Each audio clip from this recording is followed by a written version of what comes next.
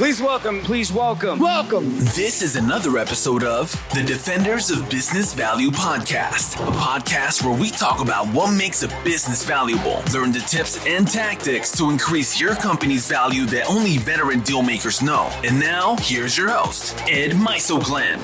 Welcome to another episode of Defenders of Business Value. My name is Ed Meisogland. I'm your host. And today, I'm super excited because I'm interviewing a guy by the name of Charlie Stanton. And Charlie, I have followed his work. I follow him on Twitter. I follow him, I get his newsletter, and he's a business appraiser, and he does a lot of estate and gift work. He does a ton of McDonald's, of all things. If you ever want to know what a McDonald's is, he's your guy. But one of the things that prompted me to say, you know what, why don't you come on the podcast, was that he contributed to a book. And the book was called The Art of Valuation by the Appraisal Foundation. And one of the things that has been a passion of mine is that helping business owners understand what value is. And so it really resonated me with Charlie having contributed to that book. It's really important that you as business owners understand what comprises value in your business and what creates value and how, and all those steps that are necessary in order for you to make a valuable and saleable business. So Charlie has his practice is Stanton Valuation Advisors, and I'll have all the information in the show notes, but it was a fabulous interview with him. Such a wealth of knowledge, and I'm certain you'll get tons of value out of it. Well, Charlie, welcome to the show. Hey, Ed, thank you very much for having me. Pleasure to be on here. Well, it's a delight to have you. And before you came on, I kind of talked a little bit about you and your practice, but I probably didn't do it justice. So why don't you just go ahead and start from, just about, your practice, who you're serving and where you're serving. Perfect. Yeah. So my company is Stanton Valuation Advisors, and we are a nationally or provide business valuation nationally.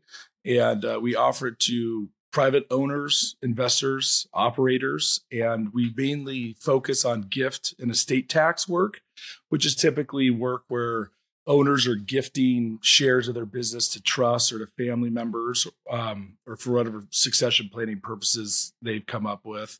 Also do estate work when, the unfortunate matters happen when a business owner dies, and that needs to be valued for IRS purposes, but also focus on both buy side and sell side if necessary. Succession planning is something I like to help with owners as well, as helping them work on valuation 5 years or so before they want to sell, and kind of establishing the value and where they think they want it to go to.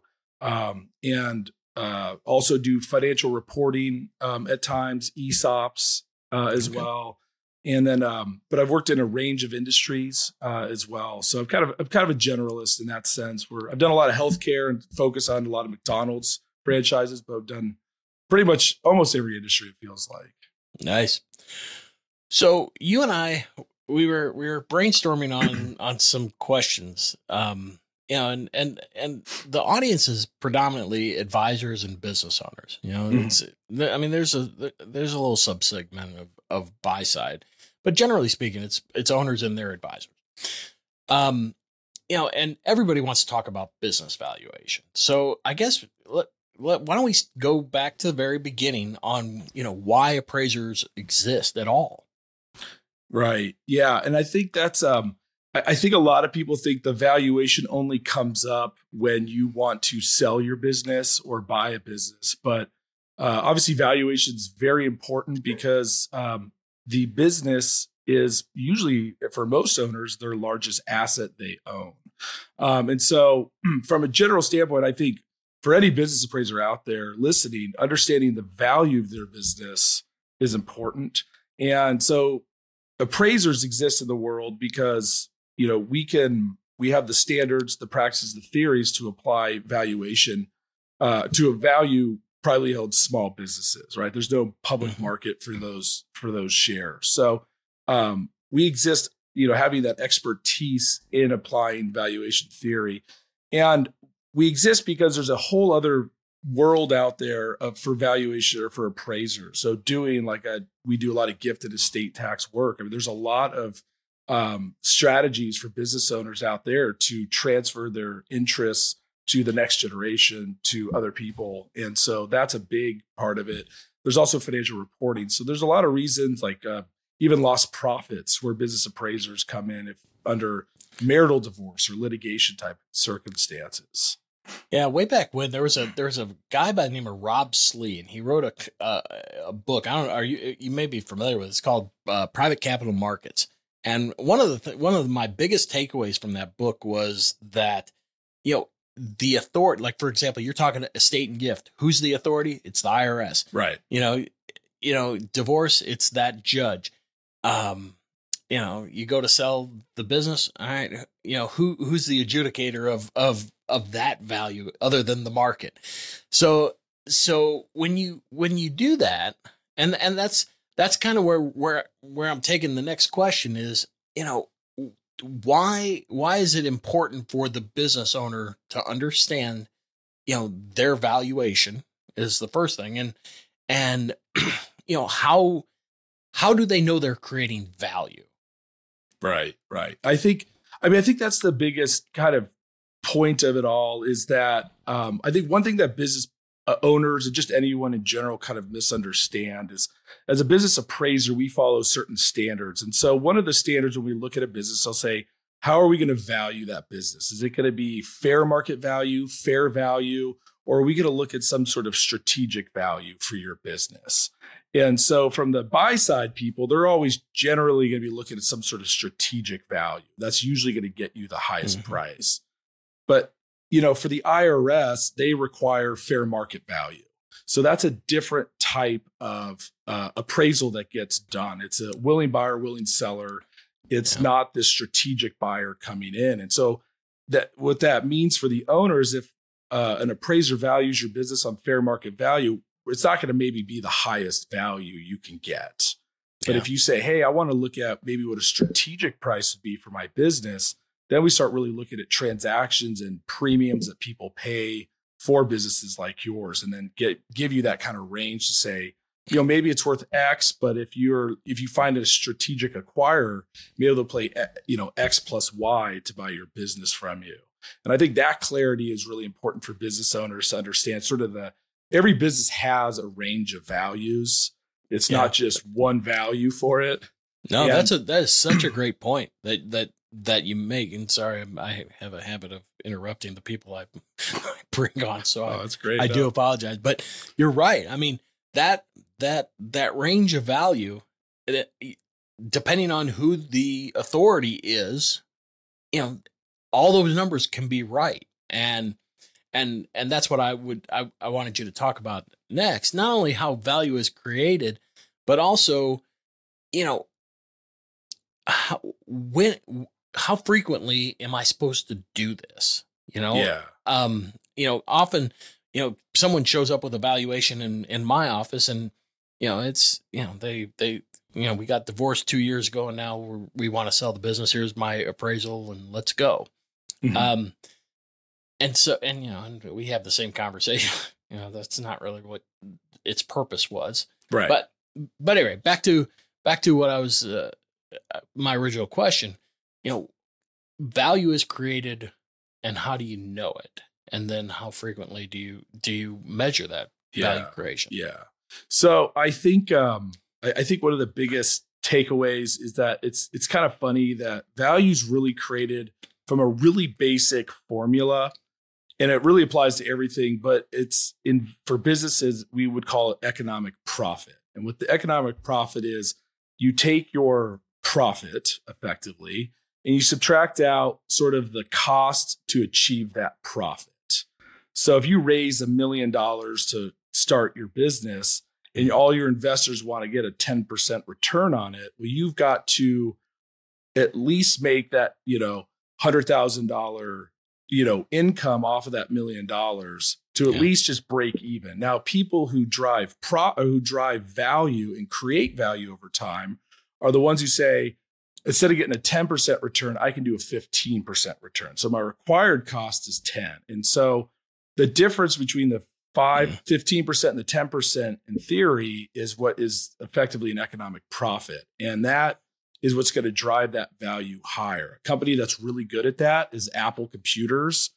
I'd argue today probably is close to an 80% return on their capital, and I think their capital is pretty much cheap, and so it's businesses that can take in that capital and then reinvest it and keep growing. And I think it's understanding that to grow the business long-term and grow the value long-term, you have to continue to get a return on your investment, the money you're retaining in the business, reinvesting it and getting a return that exceeds generally your cost of that capital. Now it gets a little hard with businesses because you don't always have an explicit cost. Like your debt would be explicit, right? You owe the bank every month, but your equity holders, for small businesses, it's a high return. A public company might say 8 or 9% return is sort of what our equity we want to get. But a small business could be a much higher return requirement just due to the risks associated and the size of that business. And I think it's one of those things where depending on the type of owner you are, if you're looking to grow value, that's something you should be focusing on. If you're an owner that's maybe more of a lifestyle owner, you just kind of want to control your time, get an income, we all want to grow value, but reinvestment, what it takes to truly grow value might not be, your revenues might grow, but everything might be keeping up with inflation, so the true value of the business really isn't growing. Even though revenues might be growing and earnings might be growing, you're not necessarily increasing, value the value might just be continuing with inflation basically, which there's nothing wrong with if that's your goal. So I think with then the timing for owners, it's what your goals are, what you're trying to achieve, because some people suggest get one every year, see if value's kind of growing every year. And you can structure a valuation where maybe if you want to start gifting, we can do the value in a way where, you can have that valuation, not only tracking value, but for gifting purposes. Or in addition, knowing that value, if you want to do a liquidity event, go to a bank and try to do a recapitalization and pull money out if your business has value, there's just a lot of things that owners can do with it that, but it depends on how, what they're trying to achieve kind of effectively, Yeah. Well, one of the things that prompted me to not only be a fan, I'm a fan from the standpoint of, all the credentials, so the ASA, accredited, senior appraiser, the CVA, the ABV with the the CPA Society, it's not, I don't want to say it's not often, but I want to say it's not often that you see a CFA out there doing business value work, I know, to me, the CFA is probably, one of the pinnacles of, command of the domain, so to speak. Mm-hmm. And so I guess the reason I bring this question up is because when someone is looking, it's not often that you see the CFA lopped in together with the other three primary valuation designations. So that's why I wanted you to talk about that. So can talk about the CFA and just the, what an undertaking that was to get. Yeah. So the CFA stands for Chartered Financial Analyst, and it's for people who don't know, it's an internationally recognized finance designation, and it's coveted in the finance world because it's a grueling 3-part exam. It's self-paced. You basically sign up for it. They send you 3,000 pages to read. They say, good luck, and we'll see you in a year at the testing site. And all of this is fair game. And what it gives you is this massive understanding of the finance world. I mean, it covers every single topic in depth about qualitatively and quantitatively of pretty much everything in finance. It has emphasis on portfolio management and, business equity analysis. But to get through each exam, they're only given about once a year. I think they've changed it up since COVID, but when I was taking it, it was once a year basically.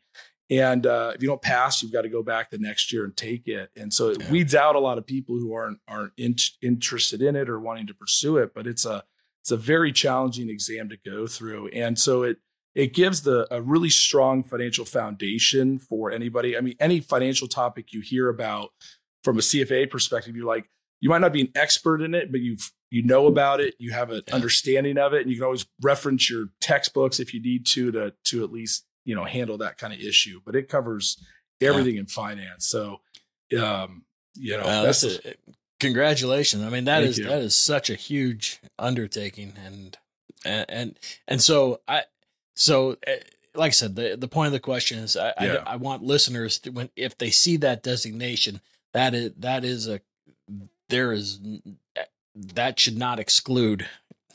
Yeah. And you're right. It's not common in the valuation world. There is the ASA, the ABV, and the CVA, excuse me. And those are great because those you are required to have specific valuation experience to get those. And all of those, I would suggest for anybody out there, if you are looking to hire an appraiser for something, especially if it's IRS related, you want somebody with that background in valuation. I used to have the ABV. I'm actually going for the ASA right now.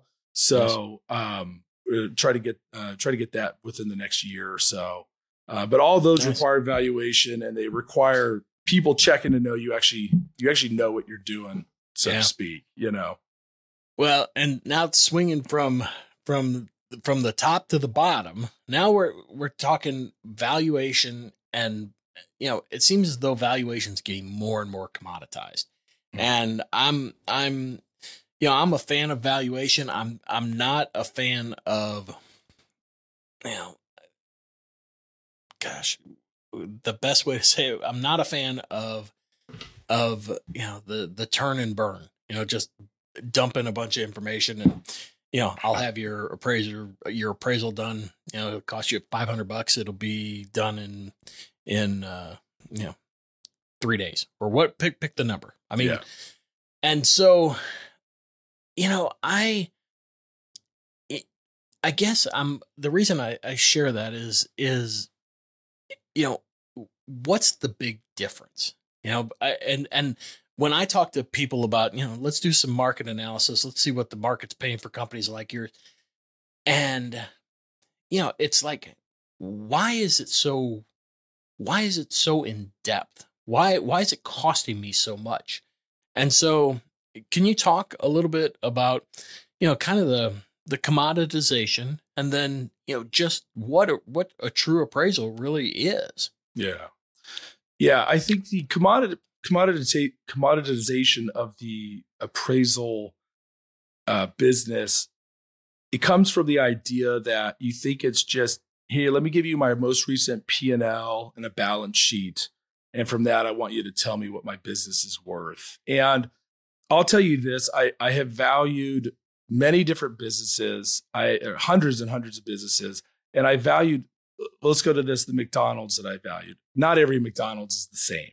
So they are all not going to trade at, 0.5 times revenue or some sort of, or 0.8 times, whatever, they're going to trade. I've seen some trade between 0.2 times revenue all the way to 1.3 times revenue. It's just a range. And what that gets back to is that an appraiser, yes, we look at the financials of your business, but it's the qualitative aspects of that business that are really what we dig into. And those, I don't think, just get captured right away from looking at the income statement, the balance sheet, because you could be a leader in your industry, and we're not going to just necessarily pick that right up just by saying, oh, let's look at the last 12 months and see, or try to do some sort of forecast.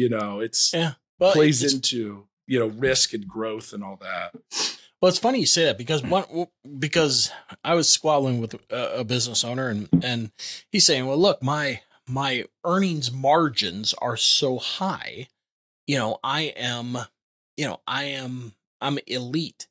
And now granted, it wasn't always that, but it was, in the last 12 months. And I'm like, well, this may be the outlier, somebody, let's line up a few years at this, and then we've got something to talk about as far as the eliteness of your business. But yeah, that, where I'm heading with is that had somebody, put it through the churn and burns, it would have rendered to me probably an overstated value, and that company would never sell. Yeah. So you bring up McDonald's, and that kind of segues into my next question.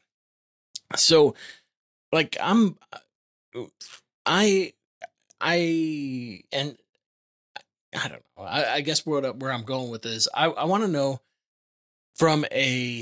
when do you need a generalist versus when do you need a specialist in the appraisal world? I'm talking to, a woman, and she was saying, look, I've got all kinds of people in my industry that do valuation work. Why would I use someone like you? And so I'm just curious to know what's your answer to specialization versus just a generalist that can use the standards and use PAP and develop into a defensible analysis. Right. I think what my answer to that is generalists can offer, one is I would think any appraiser, if you're really not sure about the specifics of an industry, they should not take the engagement. If it's that's a standard, right? That's right. That's USPAP standard. Right. If you're not competent, you should. Yeah. Okay. And so I think don't. Right. And so following, again, it's a good reason why standards are important for to hire somebody with those qualifications. But I would say, if you're not in it, if you're not really familiar with that industry, I would say, stay away. And I would ask them their familiarity and try to gauge them if you're hiring an appraiser, try to get their sense of it. But I think what generalists can bring to the table is that they've had exposure to so many industries. And so when you have that external sort of experience, I think you can kind of draw from those industries and help build context around the industry we're looking at. Because sometimes it's really, really hard to find somebody who's an appraiser in that exact niche. I did an appraisal I've done a lot of tech companies, but I did one for a company that they basically outsourced software engineers to other software companies. And so it was a hiring business where, if a company had 80 engineers and they needed 10 more just to fill in some gaps for 6 months. And that's a really, really niche business. I mean, it's almost, there's no NAICS code for it. There is nothing, there's probably 100 of those. So you're never going to find somebody who's an expert in that industry. But that is similar with the staffing business. That's really what they are. They're just in a really niche staffing business. And so I valued plenty of staffing businesses and understanding sort of the economics, the dynamics that drive those drive those businesses. I get it. So you didn't like this question, and you said you were never asked it. But what are the common mistakes that business owners, make when they're preparing or they're going through the appraisal process? And if you can't answer it, I've got a couple for us. Well, no, actually, I like the question, and I'm glad I've never been asked it. I think it's a great question. I think, and it gets back to what we were talking about, I think owners tend to they almost commoditize their own business. Like, hey, here's a balance sheet, income statement, value my business. And I want to know everything about your business. I want to understand not only who are your customers, who are your suppliers, what are your relationships like with all of them? What are your operations like? Who is handling customer complaints? Who's handling all these issues? That gets to key man type issues within the business. But I want to know everything, within you. How are you marketing? How are you advertising? What are you doing to differentiate yourself? And so I like to have, hour-long, in a perfect world, I have hour-long management discussions with people, where you come into some owners and it's like, I don't know, just tell me what you think it's worth. And I'm like, you're almost commoditizing yourself, because that's interesting. I need to understand, if I could look at a range of multiples and I can financially quantify why you're, you should be a certain multiple, maybe the high end or the low end, but maybe there's factors in there that, change that, that maybe you get a warranted a higher one. Maybe you're the only person in your town that does what you do and nobody else can go there. And for whatever reason, you've killed the competition and there's a potentially significant value there. And so I think for owners, it's definitely, if someone's appraising your business, give as much info as you can, because I think it's helpful. And if you're an appraiser out there and you're not asking for all that info, then shame on you. So right. I'll be interested to hear what you say or you think. Well, my biggest beef is don't try to influence me. Just, that just rubs me wrong. The data is the data. And I mean, there's a certain level of subjectivity that 31 years doing it, I have a pretty good idea of what I'm talking about. But you sitting here telling me, my earning stream is off or and just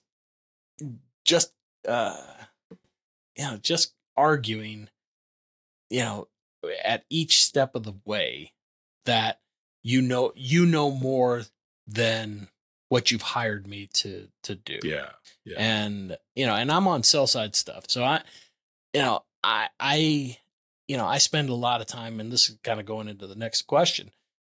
I spend a lot of time in the market approach looking for data, whether it's our own, we've done 2,200 deals, or I'm out on the databases looking for deals that I can compare and say, this is the behavior, this is the behavior that this group, exhibited toward this type of investment. And here's why you're comparable to it.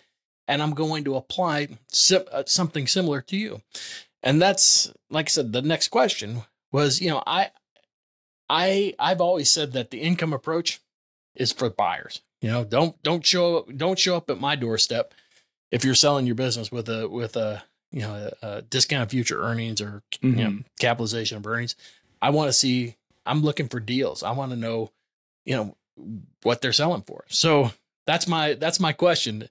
Do you agree or disagree? Because I'm okay with you if you disagree. Yeah, I think I think my thought on that is I think you're exactly right. I think the income approach is if you're buying a business and you're not doing an income analysis, shame on you, right? Right. And so I think 100%. You're dead on with that. Because I see a lot of people, especially like on Twitter, really talking about multiples and, we can buy this for an EBITDA multiple. And it's like, are you doing like some sort of full cash flow analysis? Like not only income, but working capital investments, CapEx investments, are you going through that whole process? So yeah, I would say for anybody who's buying a business, focus on the income approach, then reconcile that back to some sort of whatever the market multiple is, because the market multiple might be too high based on what you think you could probably do with the business, so maybe walk away. And then I think you're right. I think from a business owner selling it, the cash flow, if you're buying a business, you're going to be a controlling owner now, which means you can make controlling owner adjustments. Yeah. And so that means you're going to change probably the expense structure. And so I think focusing from the seller standpoint, right, it's the multiple of trying to figure out, are you a strategic buyer? Are you my competitor? And now you're wiping me off. So now you can go raise prices 10% on everybody, for instance, right? And wipe out my entire accounting department. Now I know your costs have really gone down and you're going to acquire this revenue. Like I know you could definitely focusing on that multiple side is saying, look, I'm not even going to do a DCF for my son. I'm just going to say, look, the multiple, I'm going to have you at the higher end of that range for multiples because I know what you're going to potentially do with the business. Yeah.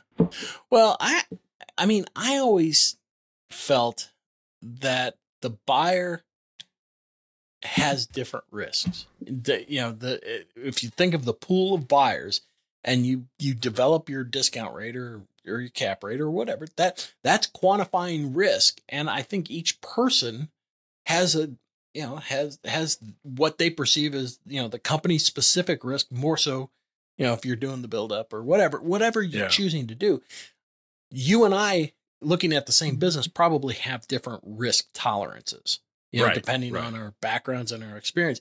And that's the only, that therein lies the only reason I I shy away from it is because I don't think, I can say, all right, this is what a normal person would do, I guess. But I don't know whether or not, is that kind of over or understated? So anyway, that was just my take on the income approach. Yeah, no, I think that's a really good, point too, because it is a risk. I mean, business valuations come down to risk and growth. Right. And, and so those are like two of the major influences. And you're right. The risk profile of the current owner is going to be different than the buyer.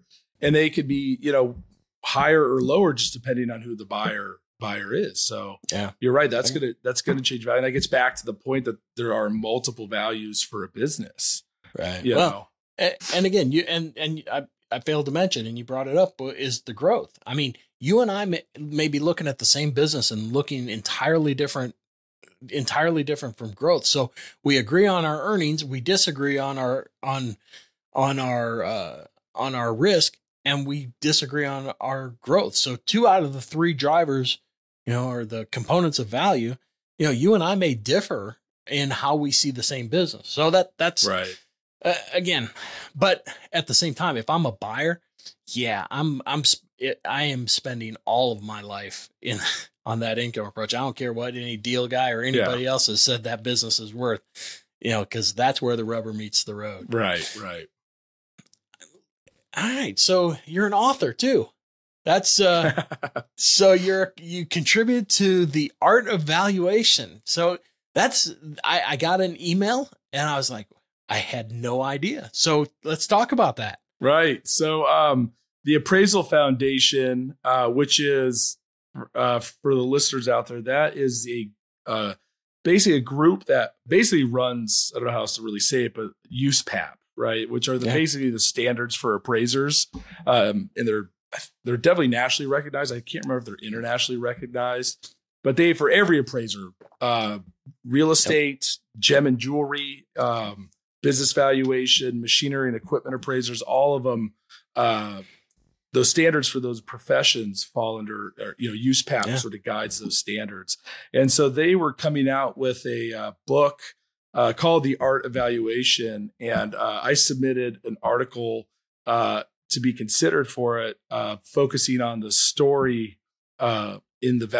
basically the story in valuation, or how every valuation tells a story. And I don't know if you've gotten it, I'll send you a copy for sure. If you don't have it, but my subject matter basically is focusing on, I come across a really interesting study by an author named Kendall Haven, and he studies brain science and storytelling, and effectively, which is coming really talked about now, but all of our brains are hardwired for story. So if I gave you a bunch of facts, most of the time people are still going to create some sort of story. And I think appraisers approach evaluation saying, I'm going to be very objective and fact-based. And they're misunderstanding that when someone is reading that report, or if you're communicating that report to your client, they're going to read their own story about what you're saying, And so it's a concept of that, your brain, your mind is going to piece together a story. And if something doesn't make sense to your listener or reader, they're going to fill in gaps or put in their own understanding or whatever to make it make sense to them. And so, there's like 8 essential story elements that you have to tell. And it's like, you have to have a character, and it's really common storytelling things. Sure. But once you hit those 8 elements, your brain has sort of digested what it needs to fill in a story. And so I think for any appraiser, really anyone doing, especially in valuation, because valuation is a great way to trick, or people could trick themselves in doing it, right? They tell themselves a really great growth story. We're the next Amazon of whatever, you're like, oh, we're going to grow, be huge, Sure. Nothing else lines up with that story, I get it. It's funny. It's funny you say that. So we, like years ago, and I'm saying years, but it's probably gotta be 5-7 years ago, I would prepare these glorious reports. I mean, they were just awesome. and you know, and I don't know if you've ever handed somebody your appraisal. You know, they either look at the first page or they look at the last page, Right. and all that work that you did is just evaporate. So I appreciate the storytelling, and what I did was I put right in the development of the discount rate. I wrote, if you read this, I will give you $100, no questions asked. Oh, I love that. And no one took me up on it for an entire year. Oh, wow. So I'm stealing that from you. No, so what I did was I changed our format. So now I PowerPoint it, and I say, all right, basically the same storytelling. And I'm so glad that you did this, but the storytelling is like, look, I'm going to go through this, how I arrived at the value. And as we go along, I want you to ask as many questions as you want. So when you leave here, you know exactly what I did and why I did it. And then I'm going to hand you the report, and it's going to say the same stuff. Yeah. So anyway, I'm glad. Well, I think that gets back to, because you had asked earlier, and we kind of touched on it, was like, what is an appraisal report? And so when you do a full value, there's generally like two types that, based on standards, you can kind of do. There's a full valuation, then there's like a limited analysis. And so for a full valuation, I mean, we're going to do a deep dive into your background, the economy, your local economy, the industry. We're going to pull benchmarks for companies, compare your business to your benchmarks based on profitability, returns on equity and capital, leverage, liquidity, and take all that information and synthesize that using the income, market, and cost approaches to develop a value for your business. And I think many business owners, is because one, when they get the reports, they could be voluminous in stature. So I don't get them for not wanting to read it, but there's so much information that we pull from, and hopefully appraisers make it relevant. A lot of times appraisers will just dump in all this economic data and really has no relevance to the business. But trying to tie back all these important data points to your business and what's influencing your business, where we think it's going, because there's always the internal view and the external view. And the internal view is, hey, my business is going to be great and it's going to do well. The external view is that, maybe today there's war breaking out in the world, and there's, cyclical decline in certain industries that are adjacent to your industry. And maybe other things are happening that we think achieving higher growth might impact your business, for instance. And so we'll always explain everything out in detail. And so I think I try to always walk people through all these kind of key insights. And then especially the benchmark analysis, because it's like, I think from an appraiser standpoint, you can offer a lot of good insights for owners to say, you're lacking in this area, or something's here, or your cost structure is just a lot higher than the industry, what's going on there, or, whatever the case is. I think appraisers have a good opportunity to sort of offer advice to owners. Yeah, no, that's good. So the future of business valuation, what's your crystal ball say? What do you see coming down the pike with business appraisal? Okay. So probably the elephant in the room is AI. I think, and I say that because I think AI is probably going to take over everyone's job at some point, to a degree, though. There's going to be parts where it helps. But I think for business appraisals, I do see more and more of these sort of websites you can go to, put in your data, it will spit out a number. Anybody who's done that, I would really advise against it, because it's not really understanding your business at all. Yeah. And then I think as the industry continues, I think for doing gift and estate work, that will be here forever. And that industry will be around as long as the IRS is around, will be around.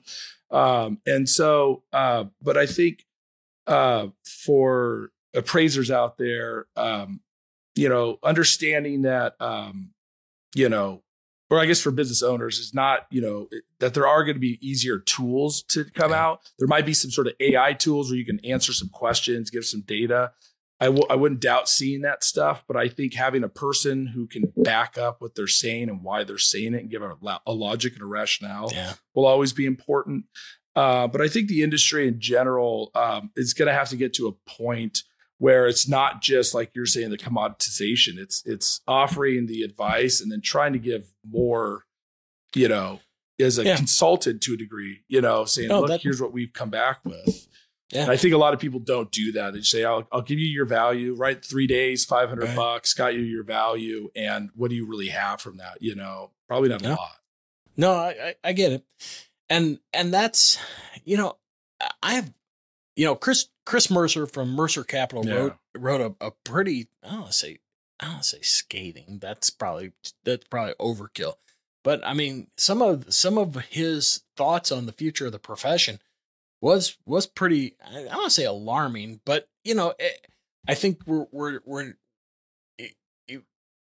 I think that people like you are getting harder to find. You know what I mean? That I don't know if there are as many entrants into the profession as there were, Yeah. But, and as we're kind of wrapping up, one of the things that I always thought about was, anybody, if you just do any kind of valuation, at least you're starting to think about value. Yeah. And so I was never, I didn't care whether you went to Value Adder or whatever that is, or Biz Equity or whatever. At least you're starting to think about it. And it gives me the opportunity to say, yeah, you know what, this guy's full of crap, or this online tool is full of crap. Here's your slider and just do this and this and this, and it'll give you a great valuation. It's not like that. I think the biggest for me, I think it's who's going to translate that. And I think that's what you were talking about with AI, that, AI is probably going to help all of us. Yeah. But you're still going to need somebody to translate. And you can say, all right, AI, translate this into, help me understand as if I'm a third grader. Right. You're still going to need somebody with boots on the ground. Yeah. You're still going to need somebody like you.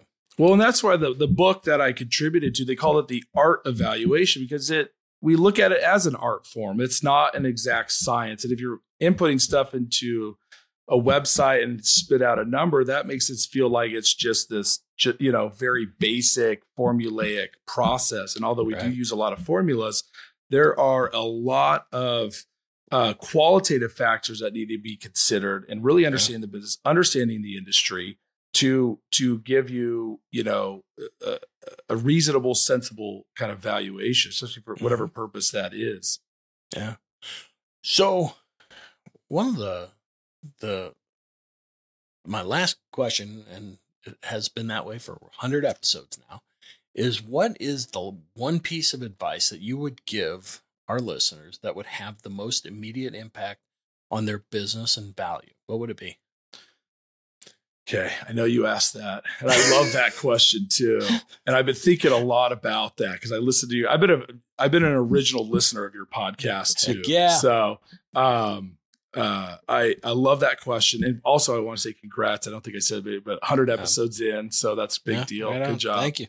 So I would say this is, I've been toying around with what I want to say. But I would say one of them is, this is somewhat, it comes down to risk and growth are huge impacts to value. Higher risk means generally a lower value, let's say. And I would say, let's focusing on that.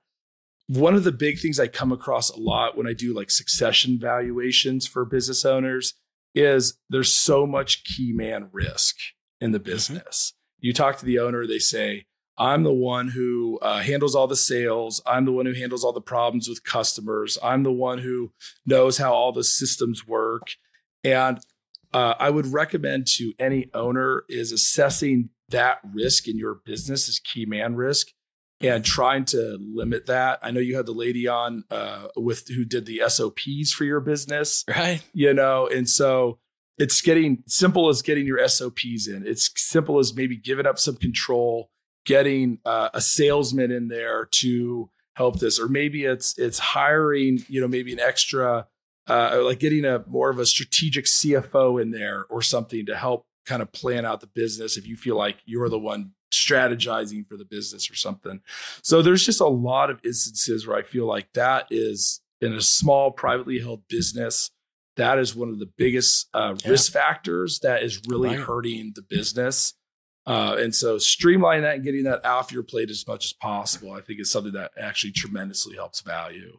Yeah. And the funny thing is, you would think, because that's one of the I don't want to say the standard ones, but it's it.